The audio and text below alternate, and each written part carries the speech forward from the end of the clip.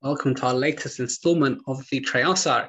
Here we have Chaggai. Chaggai was one of the last prophets, actually. He was in the Anshe Knesset Hagdola.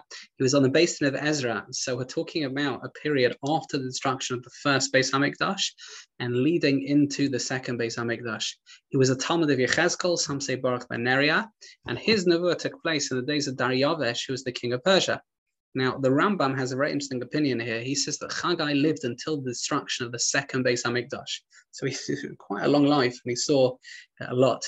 He lived when Klal Yisrael were in exile. Some had returned to Eretz Yisrael with permission of Koresh, who was the king of Persia. We'll learn about this when we get to Sefer Ezra. He gave permission, Koresh, the king of Persia, to rebuild the second Beis HaMikdash.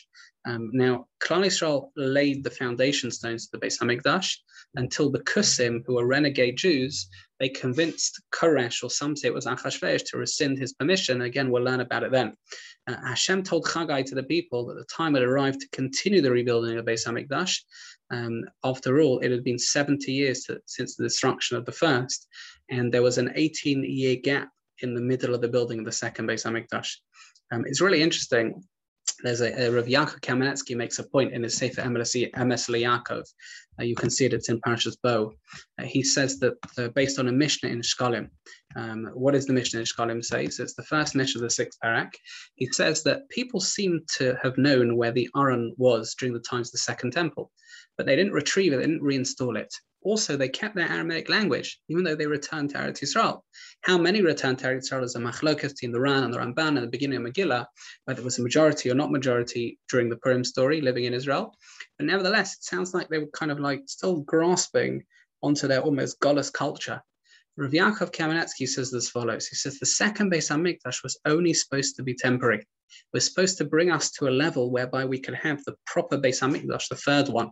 And so it was almost like a Mashiach ben Yosef moment, readying us to receive the real Mashiach.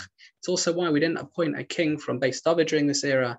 He says this is why we have a very odd feature in the books of the Nevi'im. As why is Yechezkel put before Chaggai? After all, Yechezkel is talking about the third Beis HaMikdash. Chaggai is talking about the second.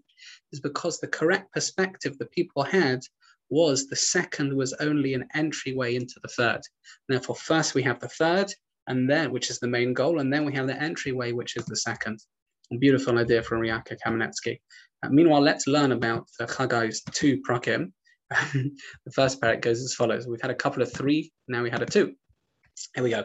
So Hashem has promised that Golus would only last 70 years, but we don't know when those 70 years commence. There's a debate about that.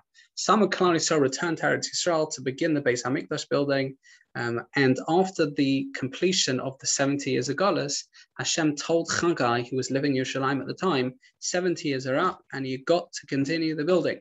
He informs Klal Yisrael that contrary to popular belief, Hashem wants the Beis HaMikdash back. After all, how can you build luxurious things for yourself, but neglecting Hashem's promise or the responsibility to rebuild the Beis HaMikdash? He highlights 5 things that would happen if we don't rebuild the Beis HaMikdash. Low crops, food won't satiate us, drink won't help, ineffective clothing, and unsuccessful commerce. We refer to Zerubbabel and Yeshua the Kohen Gadol, who relate, by the way, who was Zerubbabel? I should say, sorry. So he was the governor of Yehuda. Some people say he was Nehemiah, if you look at the Gemara in Sanhedrin Lamed Ches Amud Aleph.